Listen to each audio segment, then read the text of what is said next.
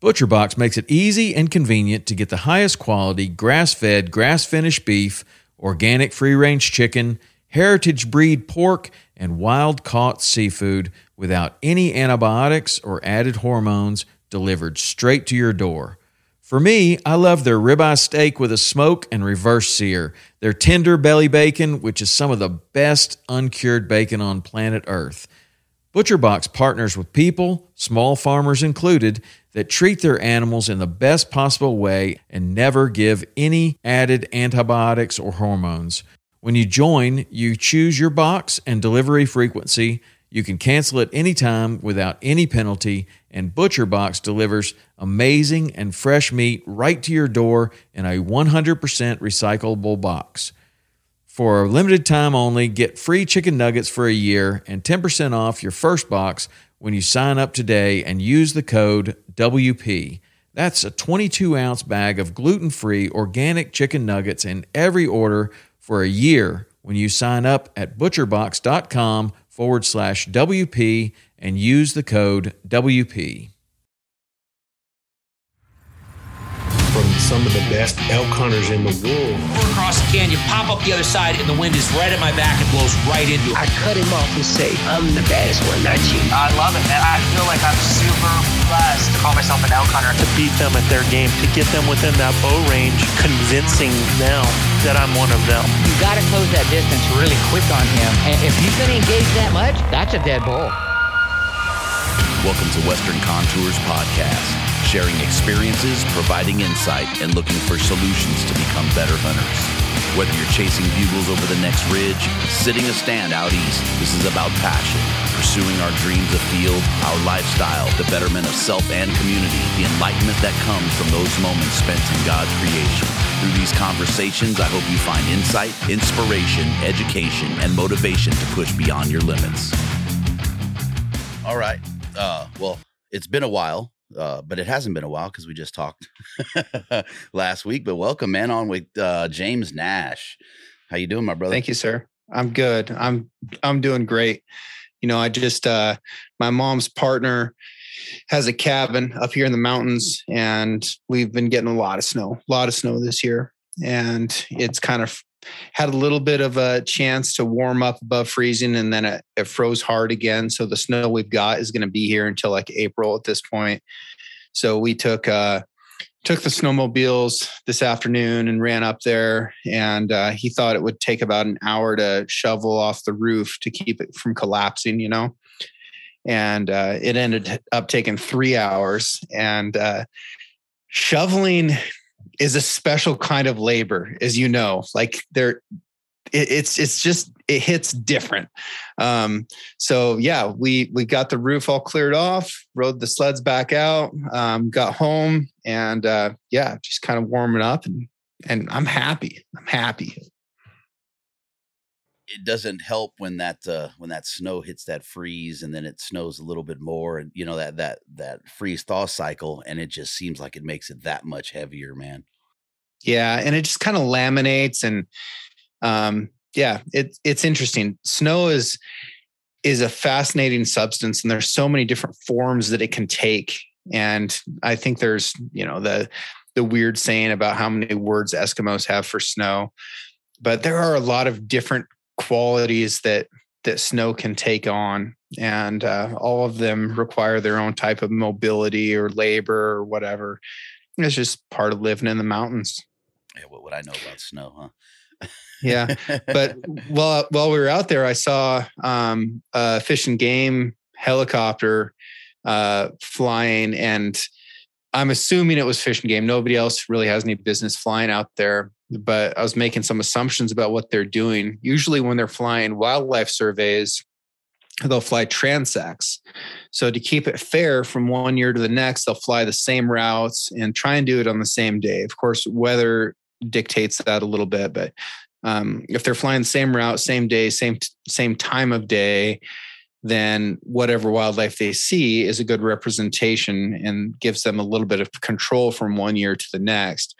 But these guys were really cherry picking, and they were flying ridges and it seemed like they were looking for wolves, would be my guess. Like they had some collar data that told them that there are wolves in that area, which there typically are. I had a wolf kill a white-tailed deer, like 300 yards from my place. I think it was last week.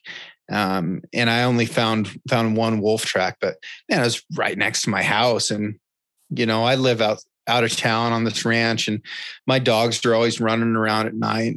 It kind of worries me a little bit because if it's a pack of wolves and my lab goes out there and tries to get in a brawl with them because he doesn't know any better, and they'll kill him before I even have a chance to load a rifle. That whole topic and issue seems to be that snowball, man, just gaining momentum, across the West. It's getting a little scary, and we have lessons learned that it seems that we're ignoring, and it's an interesting dive into where we're at. Yeah, and I get it. Like there's very few animals that cause an emotional reaction in one direction or another the way that a wolf does. Bears and mountain lions to an extent, as far as North American mammals, but the wolf really, that triggers something in just about everybody, whether they've had any firsthand experience with them or not. And because there is emotions on every side of it, it makes it hard to think clearly about the subject and to analyze data and to trust data, to find data that challenges what you already believe. And that's probably the most important kind. It's like, if you can find scientific evidence that challenges what you believe, and you come out of that on the other side and still believe in the same thing, well, then you've got a really strong position. But if you're not looking for something to challenge your beliefs, then you're just looking for stuff to reinforce what you already believe. And a lot of times that ends up being bad information, regardless what the subject is. That's a fact. So we've touched on two things that in my opinion fall right into line with our basis for the conversation, man. And I wanted to kind of pick your brain and get into some elk biology and elk behavior and talk about, patterns and what you see, where you're hunting and where you're guiding and on the ranch there. And I know you have some extensive history, man, with, fecal data and things like that. And I'm super interested in hearing that, but also putting the information out, because a lot of what we do when we talk elk hunting is we want to call and we want to know what bench they're on. Right. And there's these three primary factors, which, they're primary factors for a reason. But there's all these little nuances that go into all that. So, we talked about the wolf and, and the snow. So with that amount of snow, how do you think that's going to affect, or how does that affect our herds and the elk, when we're out there chasing them September, through November? It's an interesting question. And at this stage in the winter, we're still in January. It's hard to know because they can carry through some really hard snow for quite a while, even if they can't really get to food.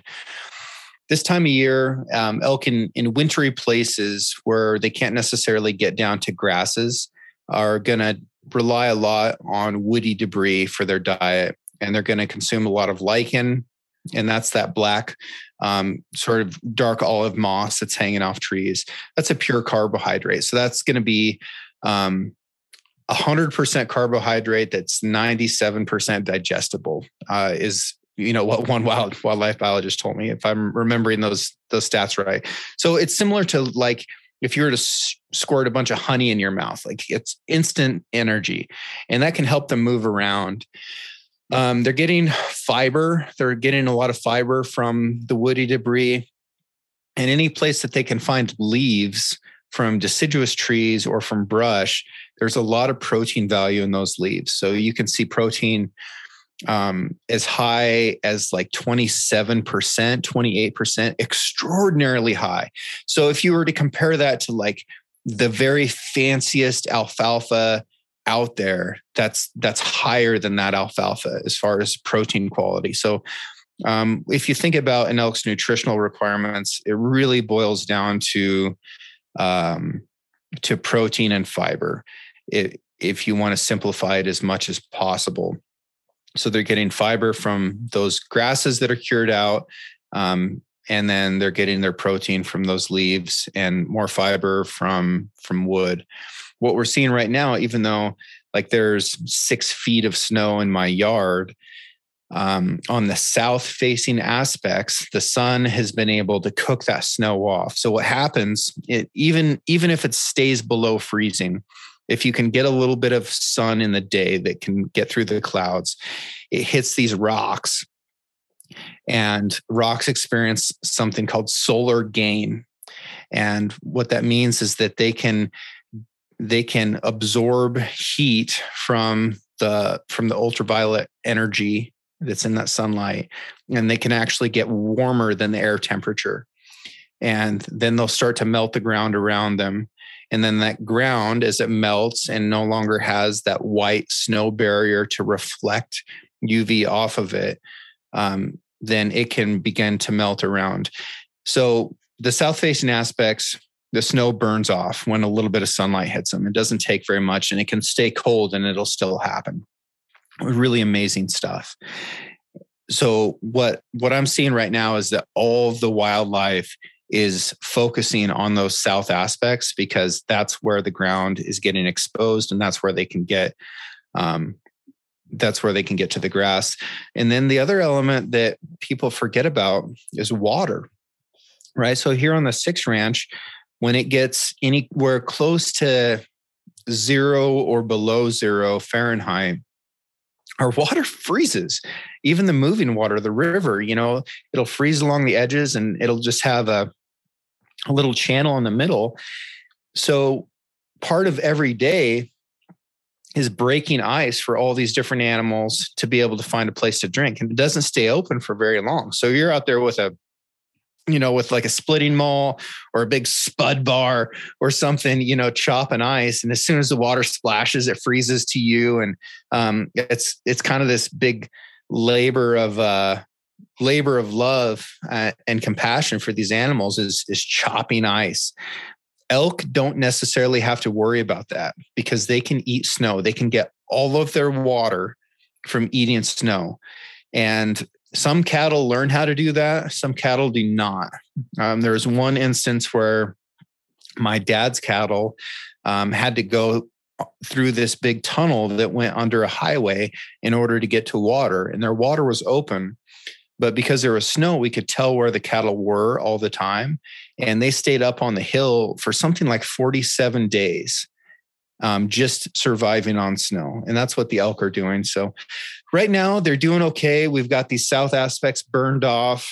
If these elk are caught in snowy areas, because there's a crust on the snow, because of this freeze thaw thing that we're talking about, predators can run them down super easy, because the lions and the wolves and the coyotes and everything, they can just skim across the top of the snow, no problem. Whereas the elk are post-holing. So they're really slow. They're breaking through it.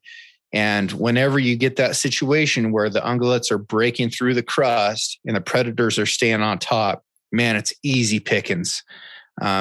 So my expectation for this year is that we're going to have higher calf mortality than we have in the previous 3 years, which have been relatively mild winters. And that really won't see effects until a few years down the road, unless you're in a place that has a lot of predation from wolves and bears. And in those cases, it's going to make it seem like there's a lot fewer elk this year, because there are going to be fewer elk in those areas. As we get into this, let me back it up, and there's probably some definitions and explanations, and I'd love for you to touch on them just briefly, unless they require more. But as we talk, about their feeding habits, right? There's browse, there's graze, there's forbs, sedges, things, hard mass, things like that I think would be worth at least giving a definition of, or an example of. That way, when we touch on it, we could refer to it, but people are being educated as to what they're eating. Um, and so elk are ruminants, right? And this is kind of jumping back to what you were saying. So is there any correlation with the cow and the elk being ruminants that help them be able to get their water from that snow? Does that, with the four stomachs, does that have something to do with it, or? Yeah, that's interesting. So yeah, like you said, the ruminants mean that they have four stomachs. What that really means to us is that they will eat this kind of wolfy, hard to digest food. They'll consume that and they'll spend their energy just getting the mass inside their bodies. And that's when they have to travel around to consume all that mass.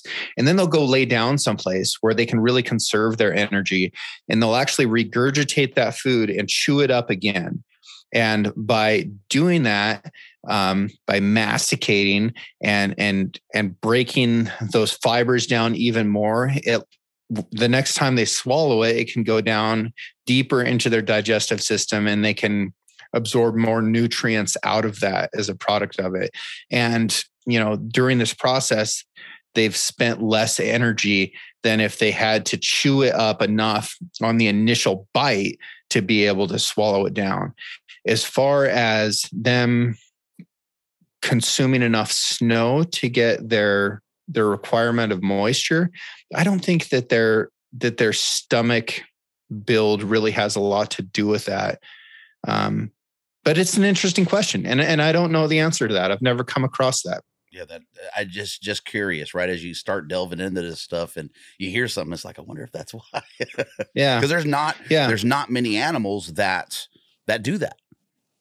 No, and it's hard for us. So if you're a Homo sapiens and you're out and you want to consume snow in order to get all of the water that you need, you're going to have a really hard time, because you're going to spend so much energy heating that snow until it's a liquid inside your body that it may be a net loss.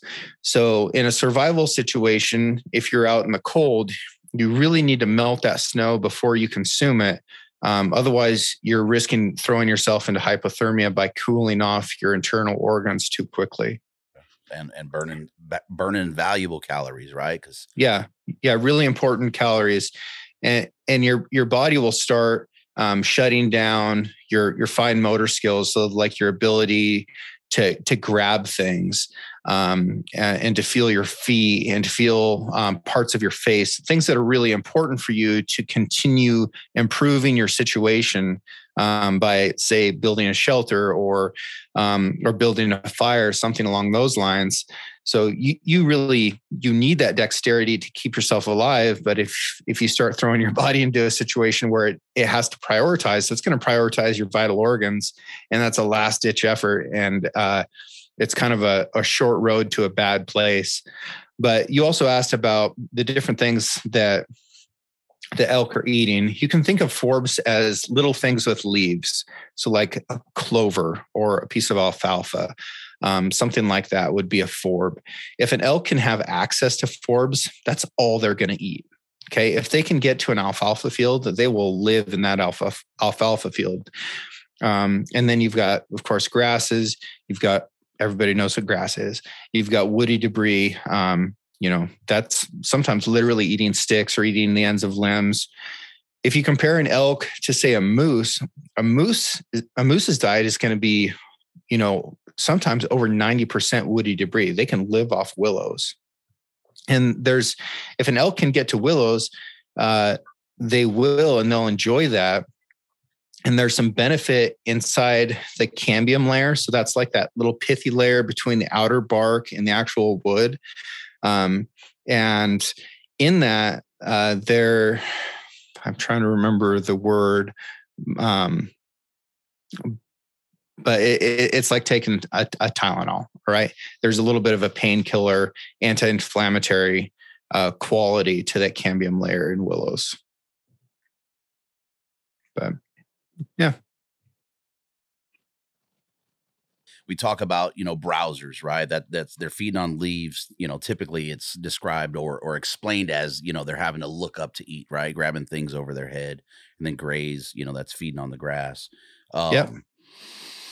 I think that kind of covers it. And what's interesting to me, right, is we try to put specificity to everything. And as I started delving down this road, that's what I wanted to do, is I wanted to know exactly what elk were eating. Well, then as I'm reading and I'm getting on it online and I'm looking, and it struck me, because you can't really nail it down, but it makes sense because they are probably one of the most diversified animals there is. I mean, they have adapted to every situation that we've forced them into, and in some instances, reintroduced or put them in. So it's really hard to nail down everything that they're consuming. But what have you seen, with like your fecal studies and fecal samples? What has been, their primary sources where you're at? Man, it just depends on the time of year. And that's, I guess, the time of year that matters the most to us is hunting season, right? So in the springtime, I guess if you're a shed hunter, then you kind of want to know what they're eating then. And that's all fine and good. What it really comes down to, more importantly than the species of the plant, is the phenological stage of the plant. And what I mean by phenological stage is like, what stage of life is that plant currently in? And it's like, is it before it flowers? Is it green? Is it dormant? Things like that. That's really important. So something that has not quite flowered yet is going to tend to be at its peak of nutritional quality. And elk can find that, and it's a little bit more palatable. When we talk about palates, like the inside of their mouth, the top of your roof, the roof of your mouth is called your palate. So how does it actually feel inside their mouth? Does it feel good? Is it soft? Is it easy for them to chew up? Is it less work for them to regurgitate and chew up later on? All these things come into an elk's behavior about where they decide to spend their time. But yeah, you can just kind of think about the phenological stages of plants. In the fall, most of the grasses are dormant, meaning that they no longer have color in them. The roots are maybe still alive, depending on whether it's a perennial or an annual or whatever. But most of the grasses are dormant. They're brown. So they can still get fiber from that. But as those leaves on like aspen trees, on nine bark, on elderberries, whatever the brushy species is, as those leaves start to turn color a little bit, then their protein value just shoots up. There's some other plants that are called brassicas, and those tend to be more stuff that you would see in agriculture. But take turnips, for example. I drove past a field tonight that was maybe an 80-acre pasture, and it had around 100 head of whitetail in it. Ridiculous number of whitetail just packed in there. And the reason that they were there is after the crop was taken out of that field, the farmer went back through and they planted turnips. And the turnips are a cover crop. It aerates the soil. It provides a bunch of organic material to the soil. But as soon as you get a frost, all the sugars that are in the actual bulb in the ground go up into the leaves, and everything just comes through and eats those leaves as tight as possible, because that sugar is that instant good, carbohydrate that gives them lots of energy and keeps them warm. But now all the leaves are gone, and the deer are out there digging that field up so that they can eat the turnip bulbs. And some of those bulbs are huge, they're like bigger than grapefruits. And these deer are out there just chewing on these frozen turnips that they've dug out of the ground with their little hooves. But there are some brassicas that occur naturally as well that these animals are going to target in the fall as soon as you start to see a frost. But as daylight time changes, elk are going to experience different nutritional qualities from different plants. And I want to bring up something that's interesting to me about daylight that I didn't realize until this year, but we often talk about how the peak of the elk rut is at the fall equinox. But the equinox, as we understand it, is a date where you have an equal amount of daylight and darkness at the equator. right? But I was way up in Alaska when I was getting close to the equinox, and I was looking at my GPS for when there was actually going to be 12 hours of darkness and 12 hours of daylight. And it was like 6 days later than what was listed as the equinox. So then when I came home, I started looking at it again. Well, it's like 4 days later here. And I had always felt like the peak rut was actually later than that equinox. And I kind of am hypothesizing at this point, or theorizing, that peak rut is when you have 12 hours of daylight and 12 hours of darkness, not when the calendar says that it's equinox some other place. I would agree based on my last 2 years of watching that and what I saw, right? I think this year was supposed to be like the 17th through the 21st, right? And same thing, nothing in that time frame. Same thing last year. It was almost the exact same date frame. And it always seems to come a couple, 3 days after that, and it'll run on, at least from what I've seen. Yeah. On your calendar, it's going to be the 21st or the 22nd every year. But if you look at, a solar lunar table or something like that, that'll show you daylight times, you can find out for your latitude where you have 12 hours of daylight and 12 hours of darkness. And I kind of think that that's what matters to an elk. It's just a theory. Yeah, we'll look at the theory, man. It's all worth exploring, especially if you want to geek out on this stuff, right? Why not? Yeah, yeah. there's a lot worse things we could be doing, but yeah, I'm gonna have to look at that. I have my journal. My journal this year was pretty crazy, so I'll look. I'm not sure how much detail I have in terms of that. I know I was sun up, sundown times, so I might be able to tell that and see if I can pick that out. But that's pretty interesting. So then hard mast, acorns, things like that. How I haven't seen that, at least the areas that I've hunted. I haven't seen like, a lot of hard mass acorn crop, things like that. I get it a lot here. If I'm chasing bear, then I'll find those areas. I know when we get, back east, Kentucky, things like that, they really go after that hard mass stuff. What's your thought there? I wish I could tell you more. I've only got to hunt in acorn country once, and it was during a year when there weren't any acorns. So I would just be lying if I told you anything, because I don't have any first person experience with it, and I haven't researched it enough. And I try not to talk about stuff that I don't know a little bit about. That's why I'm asking you the question. Well, I'm sorry to let you down, but I don't know. I don't know. And at least I have, like I said, I haven't seen that much hard mass crop in the areas that I've been hunting. And that's been, primarily Colorado at this point. And I can't recall, really seeing any acorns last year. I know the area that we were hunting the 2 years before that, there's a little here and there, but nothing that would make me think that that's something they're going after on a regular. But we'll leave that to somebody who knows. And then so like I bet if you hooked up a whitetail dude, they could tell you a lot about acorns. I killed a pig in South Carolina when I was still active duty in the Marine Corps, and it was one of these hunts that you do with dogs, and you end up killing the pig with a knife. And that's not like a macho or a brutality thing. It's the reality is that the dog is holding on to the pig so that you can get up there. And you don't want to use a gun because they're thrashing around, and it's a lot easier to hurt a dog if you're using a gun than you are using a knife.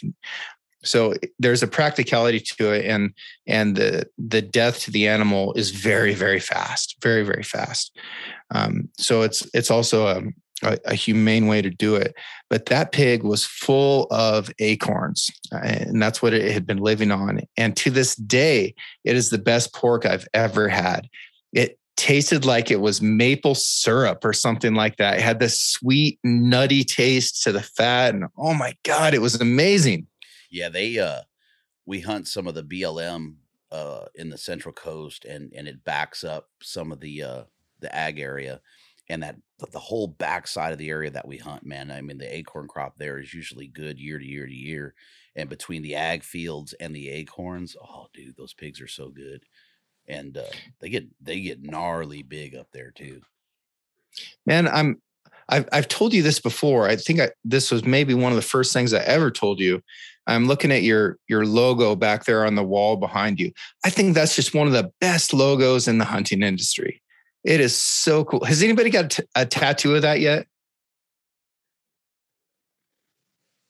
All right. Well, I'm going to throw this one out there. If somebody gets a tattoo of Guy's logo, I'll give him a half-day fly fishing trip guided. Oh, heck yeah, here on the Six Ranch. That's the challenge right there. I want to see a picture of that, and I want to see Jonathan Metcalf out here with a Sharpie, you know, like this. I can spot a real tattoo. All right. What about Metcalf? He's down at the SHOT Show right now, running around. Oh man, the old SHOT Show. Yeah, I've got a little bit of FOMO seeing everybody down there, and SCI is in town in Las Vegas at the same time.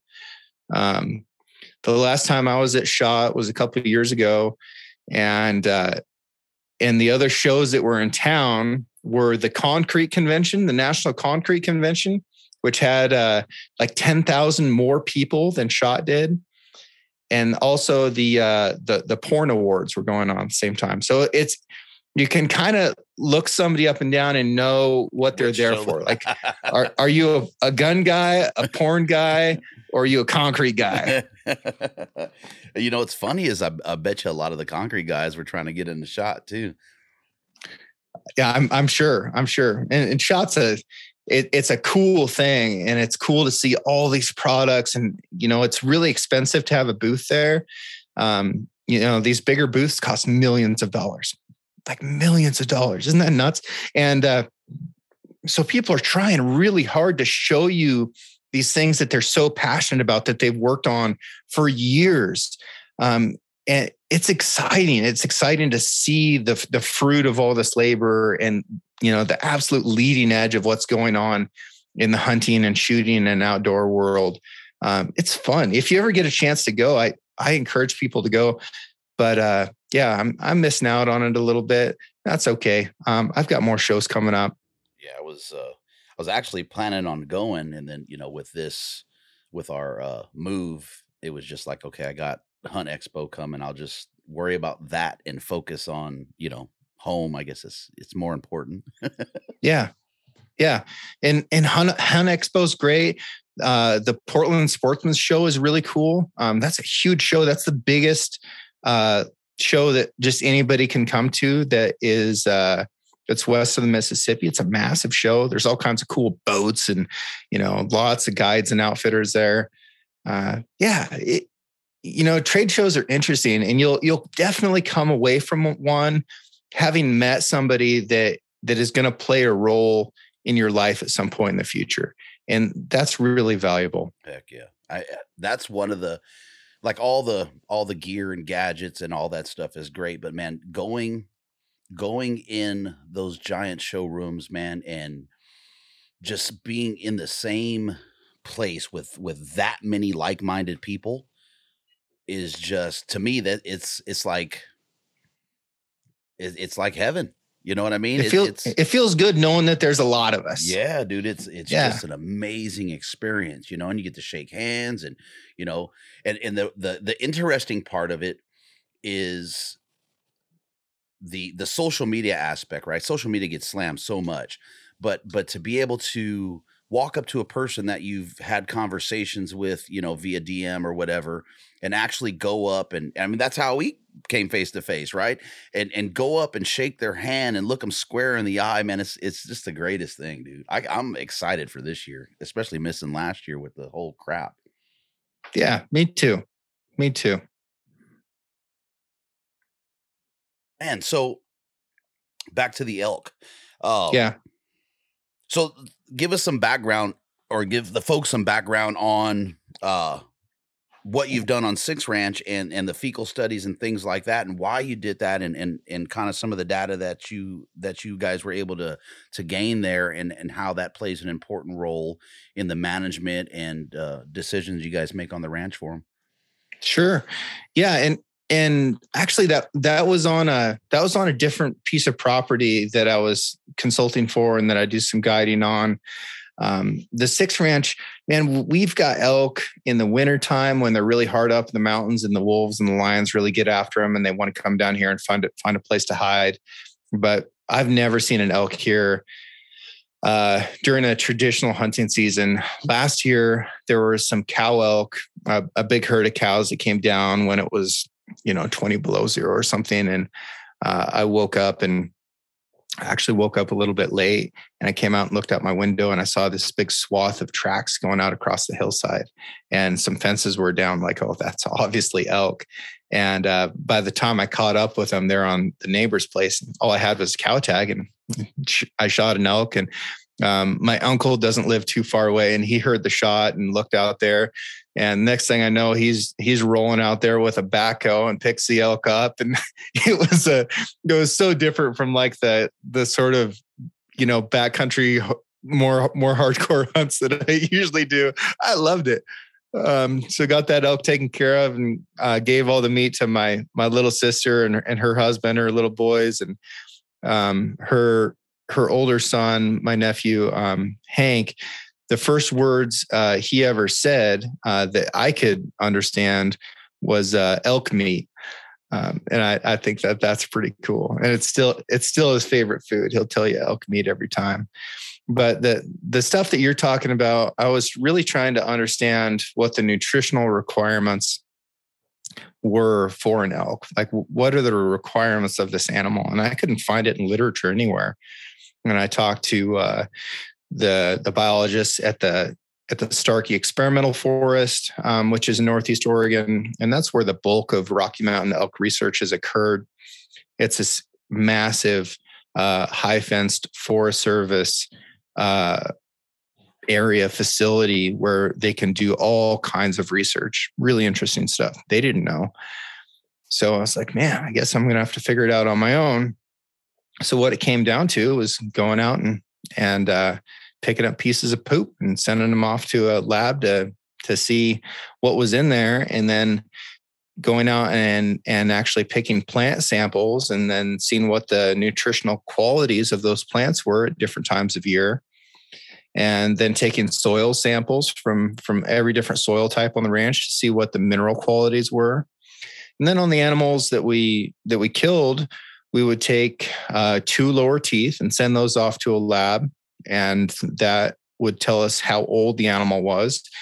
If we got the data back on age and it looked weird based on like body weight or something like that, like if they said, oh, this bull's 9 years old, be like, nah, that doesn't quite check out. Why don't you go ahead and check the other tooth? And if it came back the same, great. And usually it was a more senior scientist that would look at a second tooth. And then we take liver tissue samples as well, send those off to another lab. And a liver tissue sample is interesting because a blood sample can tell you what's in your system right now. But a liver tissue sample can tell you what's been going on for the last 9 months.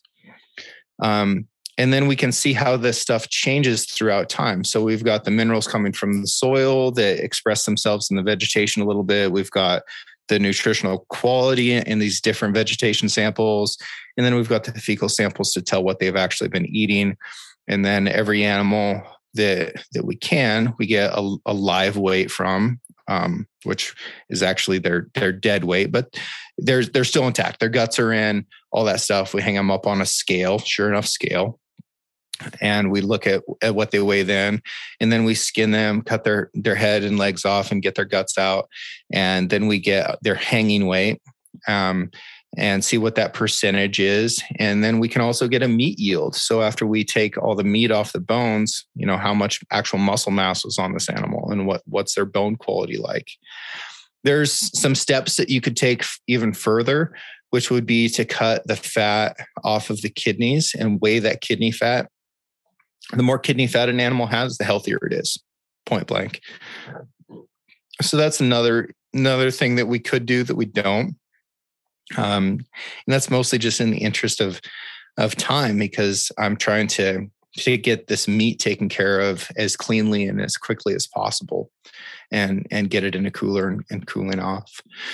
So yeah, that's kind of what we did. And we came up with what we thought were the nutritional requirements of an elk for this population in this area. And there's still some gaps, but it really did help me understand kind of that bigger picture. And when it all came down to it, I was able to say, okay, these are the plants that they're targeting at this time of year. These plants are growing in this soil type on this aspect, so which way the hillside is facing at this time of year. So these are the places that I should go look for elk, and find them and expect to find them.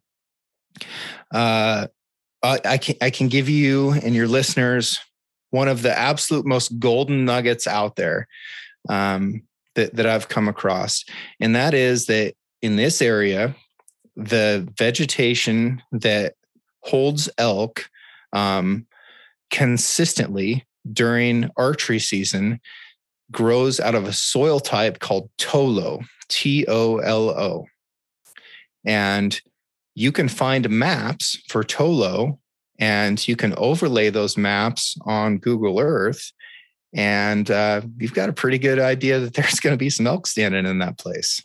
Wow. So what were if you don't mind disclosing, if you have that to memory, what were the nutritional requirements, if you will?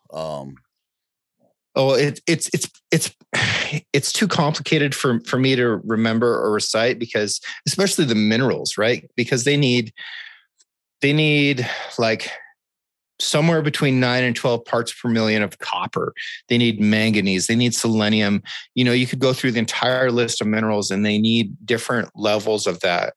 Salt, actually, they want, but they don't necessarily need. So they have a big salt drive. And I think the reason is that whenever they can find salt naturally, it's going to coexist with a bunch of these other minerals that they do need. So really, when it comes down to it, they need fiber and they need protein, and they need a large mix of minerals in order to be healthy. And the minerals tend to be a really critical part of that. And that's just the nutrition side. So then if I want to do more for these animals, I need to think about ways to improve habitat. And okay, let's look at the plants that they're benefiting the most from. And that is both the things that they're eating, and then the things that provide them cover and escapement. Like, what is the density of timber that they need? So they probably need about 30% of their area to be timbered, and the rest of it to be open. That's a really good ratio for elk. If it's the other way around, they can still get by, but that's a little bit thick. You could start looking at benches, right? Are there flat places on the hillside? Because we killed our absolute biggest bull elk that we've ever killed this year by weight. It was 805 pounds live weight hanging on a scale. Massive, massive bodied animal. Okay. A great big cow, a huge cow, is going to be in the high 500s. So let's say we've got a big bull and a big cow. Gosh, that's a lot of weight to be, doing it on a steep hillside. They need a flat piece of ground. They don't need a lot of flat ground, but they need some flat ground in order to do their thing in September. And that's part of why benches are so important. They also need thermal cover. And thermal cover means different things, different times of year. So in the wintertime, most of the heat loss that an elk experiences is called long wave radiation loss. And that's just heat that comes out of their body and goes into the atmosphere. If they can get in tight trees like lodgepole, then they actually get some insulative value from being in that tight timber, even though it's not insulation the way we think of it, like wrapping a blanket around ourselves or something like that, but it does help. And then in the summertime, they need shade, because an elk does really well at like 30 to 20 degrees Fahrenheit. So if it's getting really hot, they're spending a lot of their energy just staying cool. And if they can stay in the shade, great. That's why part of why they love being in wallows and swimming. They love to swim. If elk had fins, they'd be fish. So all of that is part of the picture of like building out their habitat. And then how do you reduce stress for the animals? Well, what stresses them? They got to be able to eat. They got to have something to drink. They've got to stay the right temperature. They would prefer to not get eaten or chased by predators. So if you can either increase or decrease those things to make their lives easier, then you're going to have an animal that's more relaxed and can spend more of its energy on, say, growing antler than it is on just surviving from day to day. So the second golden nugget, right? If you take everything you just said and put that, and a guy is out there looking, we really need to be concerned with, call it the best economics for the elk, is essentially what that amounts to, right? When we take everything that James said and we put that all in one basket, where are you going to find the best economics? Where are they going to be successful?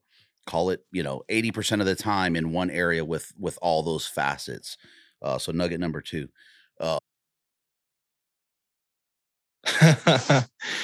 No, I mean, it's a really complex Venn diagram, right? And there's one that you can find called the Umwelt, and it's a German word. I'm not even really sure what it means, but it's UMWELDT. And the Umwelt is everything that can affect the animal. And it looks like this really crazy diagram with, parasites. It's everything. It's everything that can affect the animal. And that's their whole world as far as we understand it. And if you can line up those stars, if you can, have you heard of the Swiss cheese model? That's a better way to think about it. Okay. So Swiss cheese, it's got weird holes in it all throughout. So let's say I cut up this whole block of Swiss cheese and then I shuffle the slices of cheese like it's a deck of cards and turn some around. The holes are no longer going to line up. But if I can get it so that those holes do line up, then I can understand, okay, this is perfect. And that's what I'm talking about. So if you can find that place that has relief from predators, it's got the right amount of timber, it's got the right type of vegetation for them to eat, it's got recording in progress. No, you're good. It's got, just everything that animal needs to be comfortable and successful and survive. And depending on the type of year, it means that they can have a calf there and their calf will survive. It means that they can escape predators. Just all of the things. I'm starting to repeat myself, but if you can figure it all out and you can put it on a map, then elk will be there. It is a sure enough thing, and they will be there. And then if you can understand things like how the wind comes through that area and where the elk are during different times of day based on when the wind is moving in different directions, then it's as easy as walking in there, making the right sounds, and a bull's going to come over there and give you the opportunity to put him inside of a backpack. So I'm going to jump back to Umwelt because I had to know exactly what it is. Did I get it right? Yes. I was trying to do that from memory. Yeah, you did. So Umwelt means environment or surroundings, is the biological foundations that lie at the very epicenter of the study of both communication and signification in the human and non-human or animal world. The term is usually translated as self-centered world. And that's heavy. Yeah, I'll get into that some more. That was as fast as I could do it off of Wikipedia, but I hit that Wikipedia, man. I got to check again. Yeah, but I mean, cool. What a interesting rabbit hole it is, right? And of all the rabbit holes we go down as hunters, I feel like these things. That matter to the animal, we neglect them because we want what matters to us, right? Right. And I think that to a point, and I can't say I think, to a point that plays into success, right? Because we're so worried about, the human part of things and making it ours and understanding it from a place where it makes us excited and happy. Man, I hear this stuff and yeah, it can be a little bit confusing, but man, it doesn't take much to sit down, as much time as we spend, goofing or wasting time to get into some of this stuff. And it's just amazing, man. I mean, if you look at just the aspect of them being able to go from, choke cherry, service berry, bitterbrush, any broadleaf, and really understand why that's there and how diverse that animal is, man. It's freaking astounding, dude. It makes me love them even more. Yeah. And you landed on a couple really important browse species there, being sarvisberry and chokecherry. If you can find those, dude, like you're in a good spot, because elk want to be there too. Probably bears also, but elk definitely want to be in there. Yeah, those the chokes, man. Anytime you find that, and I haven't had any. I've seen elk sign at the chokes, but I have not seen anything but bear at them to this point. Yeah. Most of the time, I regret not having anything in my pocket for the bears. Dude, it's worth talking about that. And a lot of people are aware of what happened to me this year, but for those who aren't, I was blood trailing an elk for a client, and I had lost blood after, 200 or 300 yards. And I saw some ravens, and, we call them search and rescue birds. And I thought, well, maybe they found him. And a lot of times they'll find him quick. I've seen magpies land on deer that were still wounded, that were shot, 30 seconds earlier, because they can identify already that the animal is about to be food. So that whole family of birds, crows, ravens, magpies, etc., they're very, very smart, super, super smart birds.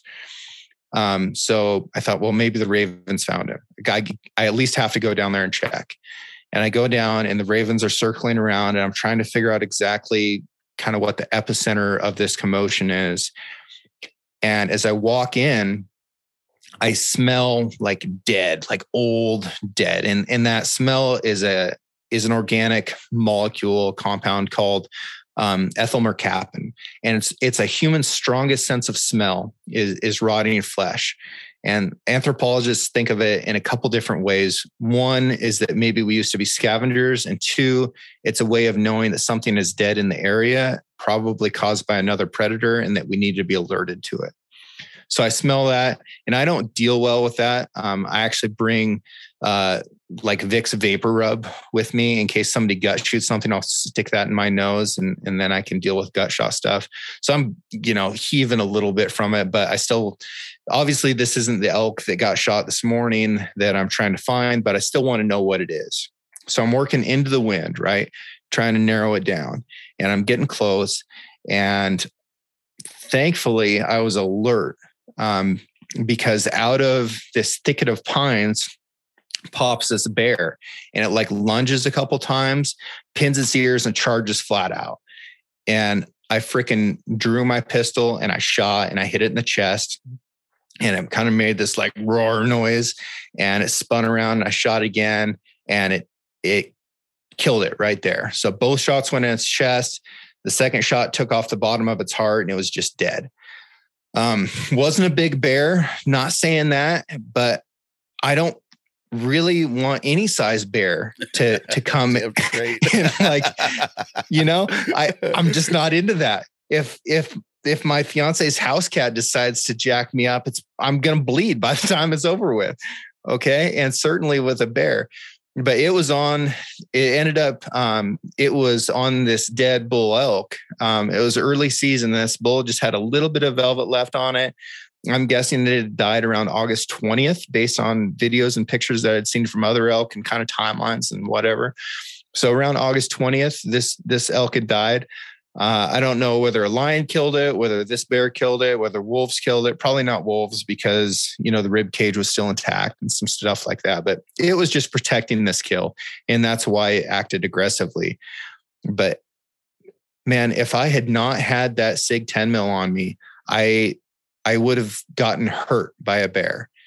And if I'd not practiced with it and had a degree of proficiency and luck, I would have gotten hurt by that bear. And, a lot of people wrote me afterwards and like, hey, I've been carrying my pistol in my pack. Sometimes I don't bring it. You really made me rethink this. And I just want to sort of remind everybody, I'm not trying to scare you, but I do want to remind you that, there's things that can go wrong out there and it can happen really quickly. And I really do encourage you to keep a gun on you and know how to use it. Chambered when it was holstered?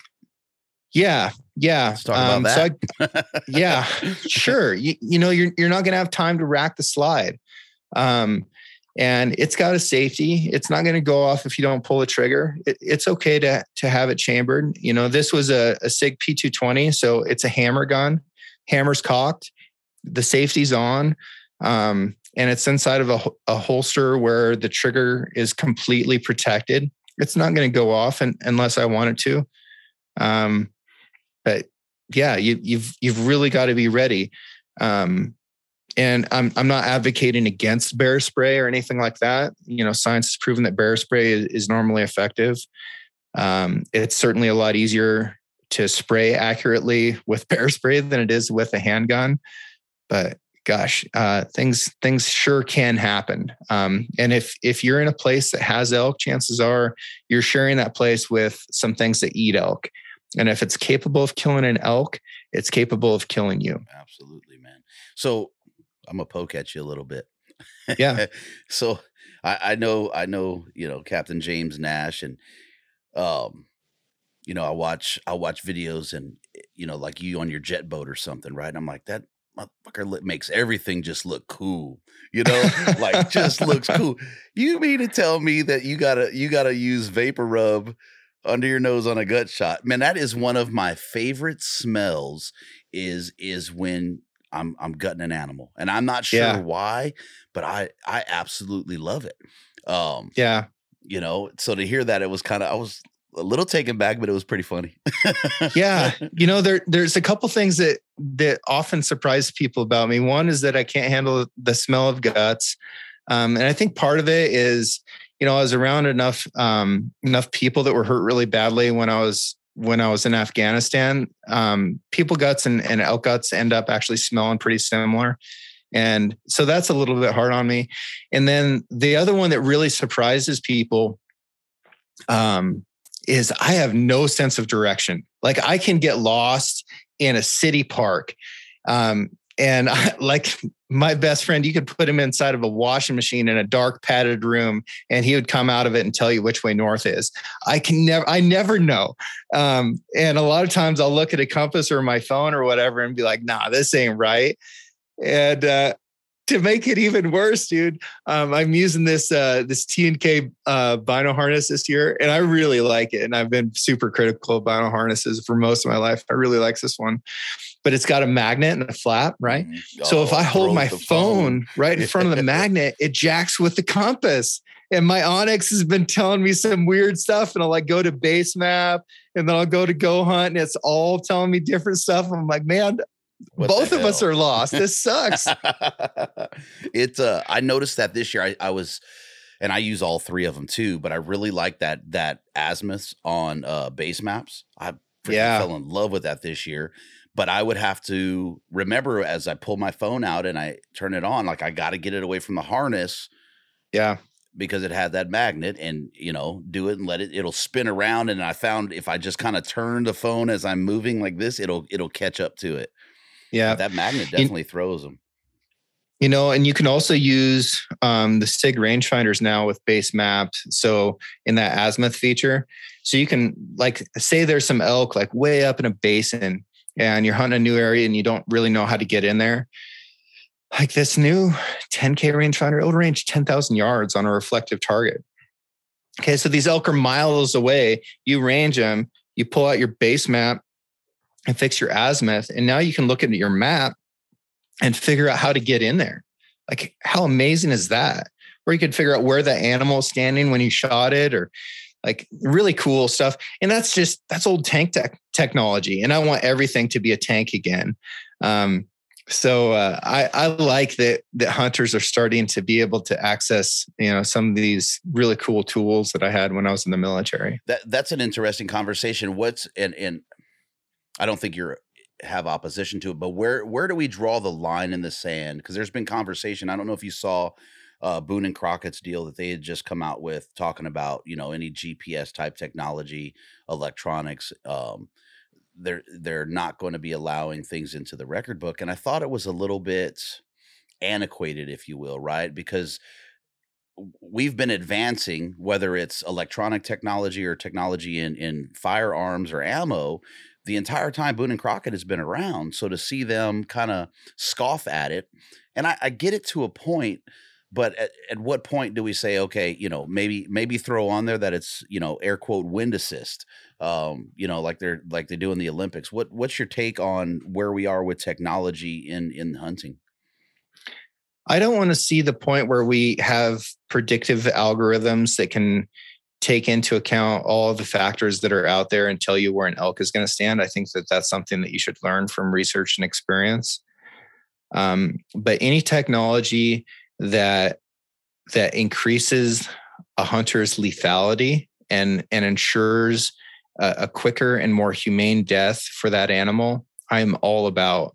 And whenever people oppose that type of technology, just because it is tech, I think that they're putting more emphasis on their own ego and their ideas about what hunting is for them than they are about, the final moments that the animal experiences and the type of anguish that they may or may not experience. So I'm a big fan of stuff that makes that animal's death quicker and cleaner. I'm not a fan of stuff that takes away from this really wonderful experience of learning how to predict animal behavior through experience and research. If you get to the point where you turn on your whatever app it is, and it takes into account, all the data that it's harvested from, millions of hunters' phones, and says, you need to be at this stand at this time, and you need to look at the left at 5:32 p.m. because that's where that buck's going to come from. We can get to that point with technology. We really can. We need to be careful when that happens, because that will hurt all of us, and it will take away from the joy of not knowing what is going to happen, of guessing through these experiences. Yeah, I definitely would hate to see failure come out of it. Yeah. That's for me, that's where I've had the most gain, right? Is those struggles and failing and falling flat on my face and wondering what I did wrong and figuring it out and going from there. I did see an app. I don't even know if it's around anymore. Maybe 3 years ago or so. And it basically, you put it like on your phone, or like a phone scope or something, right? And from X distance, you look on there and it would pinpoint where the animals were at. I don't know if you saw that. I forget the name of it. I haven't seen it in a while. Gotcha. But it was really interesting to see that. And I remember me and my buddy looking at it, and I'm like, why the hell would you use that? Like, and for me, the words were that takes all the fun out of it. And I don't think it gained traction, or there was legalities in it, or they ran out of money because those apps are crazy expensive. But something like that, even kind of, I don't want to say it bothered me, but it wasn't my game. It was, I couldn't get behind it. Yeah. And, stuff that comes up with technology a lot is like long range shooting. And, these ballistic computers are very good anymore. Applied Ballistics Elite, gosh, it's amazing how good it is at determining how fast a bullet is going to drop and how high you have to aim. What isn't out there is how much the wind is going to affect that bullet between you and your target. I love long range shooting. I think it's really fun and it's an interesting problem to try and solve. And there's both art and science. The science being, that bullet drop, and the art being how much the wind is going to affect it. But I also love hunting up close. And I think that you can do both. And a lot of bow hunters forget that if you have a rifle, there's no rule saying that you have to shoot from 300 yards away. Do you want to get to archery range with your gun? Do it. There's nothing stopping you from doing that. And you can really have the same type of experience and feel that you get from a bow hunt with a gun if you just get close. Brad Brooks and I talked about that recently, and his stance is that there's something special about the slowness of an arrow and seeing an arrow in flight. And it really makes me think that bow hunting is more about the arrow than it is about the bow. And I continue to mull that around in the way that sort of we experience the hunt based on the projectile. But man, I love getting close and shooting stuff with a gun. I think it's wonderful. You know what? That's funny that you say that. So last year I went to Oklahoma and spent some time with Ron White and his staff there at DR Long Range, right? And to watch my round, right? To watch that trace, go out 1,100 yards and tap that steel. That was where I made the biggest connection between archery and long range shooting.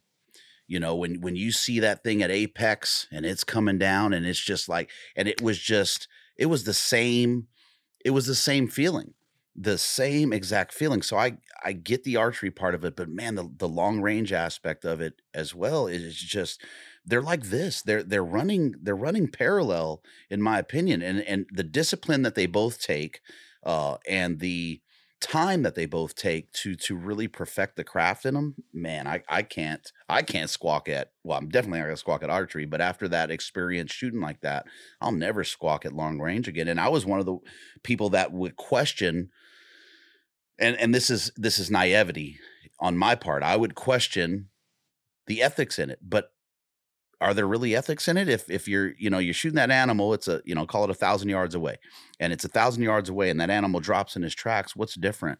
If I shoot him with a bow from 30 yards and he runs 40 yards and falls down. But that's, to your point, that's where I made the correlation was in the projectile. That's interesting.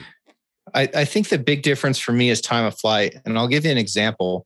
I shot at a bear in Idaho last year, and we were filming it. And it was 310 yards away, and I was shooting 150 grain projectile going 2,830 feet per second. So pretty fast. And the BC was over 500. So it wasn't shedding velocity all that quickly. I shot when the bear was broadside and static.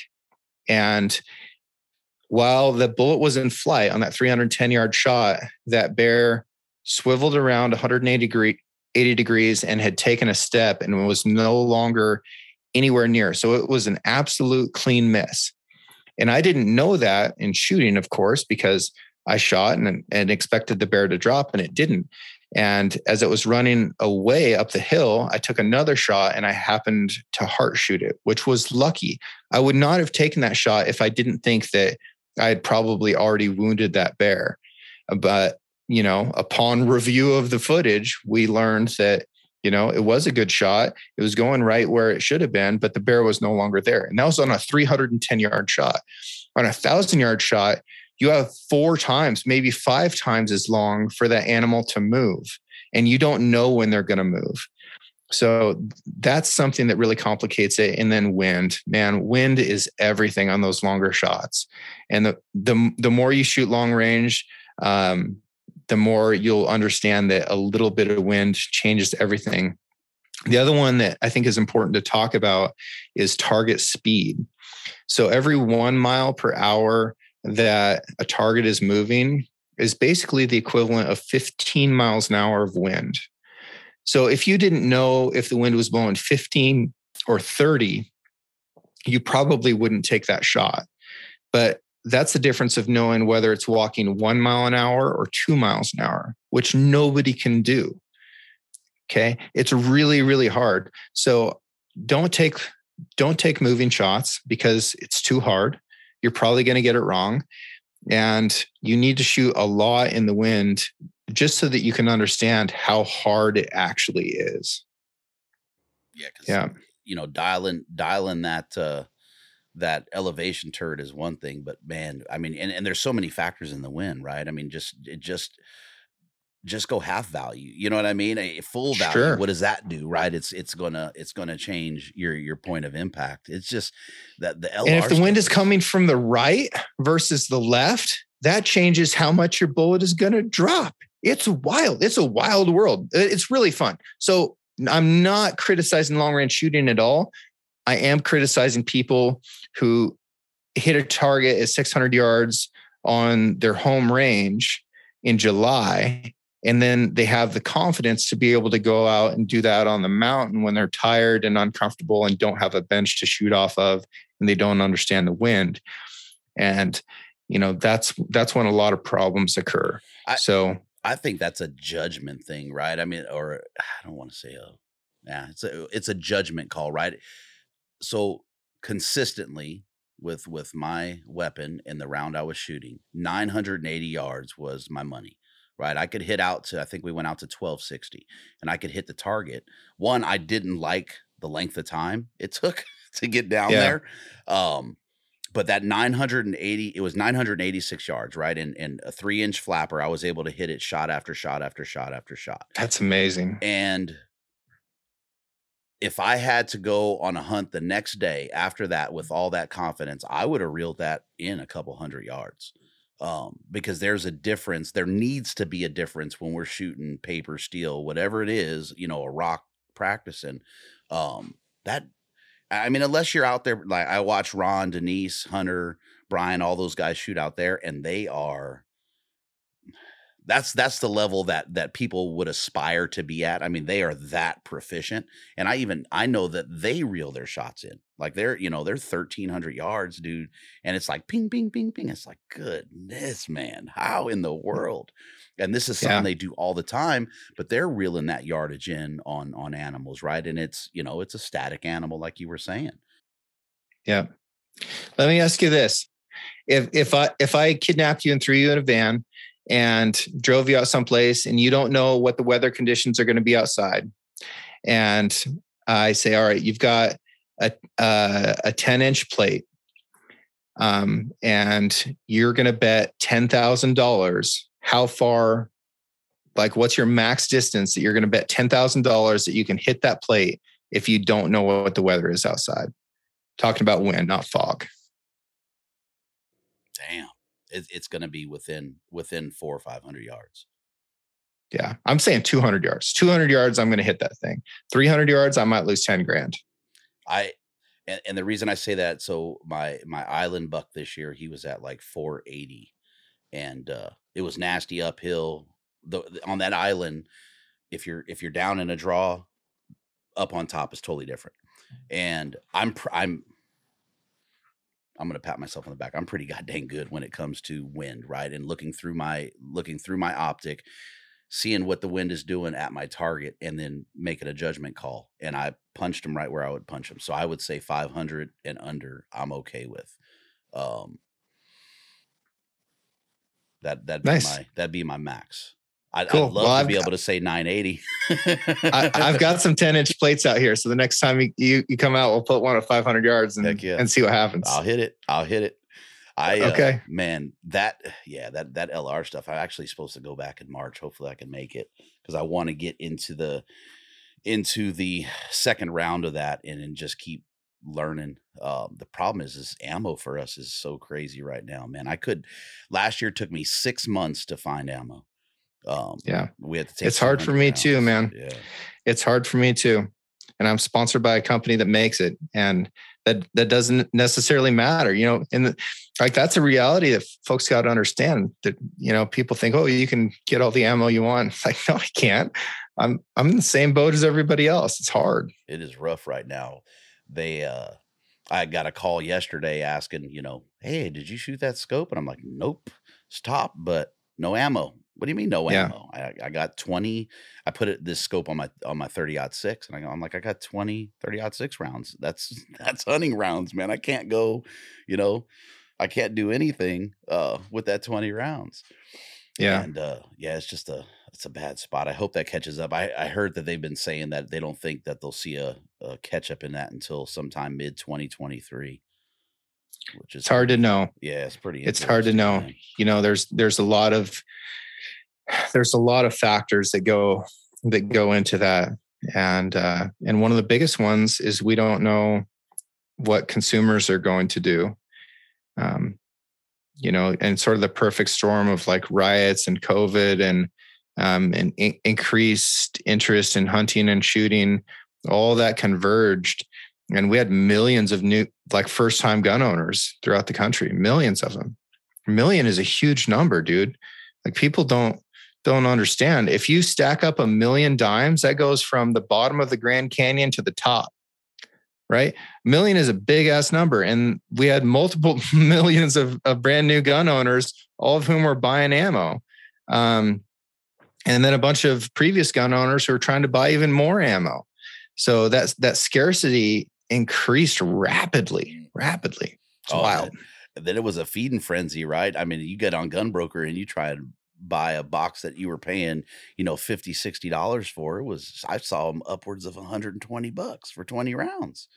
And and man, wow. That's not cool. And I saw a lot of people do that with beef. And foremost, the 6 ranch is a cattle ranch, and we didn't do that to people. We're not going to gouge people on beef just because it's harder to come by. I'm not going to risk losing a customer next year just so that I can make a couple extra bucks this year. That doesn't make any sense, dude. And that coriander beef is some of the best freaking beef I've ever had. Oh, thanks, buddy. Oh man. So, all right, back to elk for a moment. Yeah, sure. So if you had to look a guy in the face and say, hey, this is what you should be focused on if you're wanting to gain or elevate your knowledge of elk, and it doesn't necessarily need to be hunting proficiency, right? What would be the things you tell them to go and focus on? Wind. Learn how an elk smells, learn how they move based on what the wind is doing, learn how to predict what the wind is going to do, given your current atmospheric conditions. So what's going on with the storm, high pressure, low pressure, what's the predominant wind, what's the terrain doing, where's the sun hitting, like what is the vegetation doing to the wind. Learn. If you can be an expert in wind, I don't care if you know nothing else about the animal. That is their greatest strength. And if you can beat it, it becomes their greatest vulnerability. Predator-prey dynamics, the role of olfaction. Yeah, that's the book to read. And it will change your life as a hunter. Okay. So I'm going to qualify because people will be PO'd when they get into that book. It's a dry read.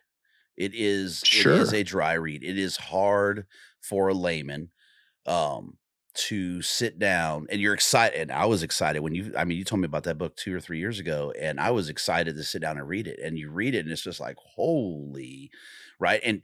But it's so important to sit through, because a lot of what we hear, when we talk elk, mule deer is, thermals. What are the thermals doing in the morning? What are the thermals doing in the evening? And it's, it's simple. It's so simplified. It goes back to what I said earlier, right? We want it in something that we can understand, right? Man, when you get into, I had no idea that what they were smelling was basically dead skin. right? I mean, Yeah. there's things in there that just stand out to me, and it was just like, man, it is a little bit of a tough read when you get going into it, but it is so worth it. It'll give you such a different understanding or a different look on how you approach the wind when you get out on the pursuit. So, and then James hosts Six Ranch podcast. So you guys check that out. James, why don't you drop where folks can find you before we wrap it, man? Sure. So you can follow along on Instagram. That's Six Ranch Outfitters or Six Ranch Podcast. It's the number 6. sixranch.com. It's all kind of part of the same family there. And gosh, if you're listening to Guy's podcast, you've got everything you need, right? But if you feel like you want a little bit of something different, you can come check my show out. But you're already in a good place. You're in good hands right here. And I'm appreciative of all of you guys for listening to this show, and encourage you to keep listening and let this be a catalyst for learning and for improvement, because that learning and improvement is going to put you in a place where you can have experiences that will be with you for the rest of your life, that you'll tell your grandchildren and will be part of their lives. Like, these are important things. It's important about who we are as people. It's about who we are as a community, and improvement, and just being part of this community is so important. So you're in good hands right here. And I appreciate all of you. I appreciate that, brother. You guys go listen to Six Ranch. It's definitely worth it. Buck doesn't stop here. We got to support, folks like James that are spreading knowledge and his learned experience, and the folks he talks to. Just great podcast there. All right, my brother. I appreciate it. Thank you, sir. Thank you.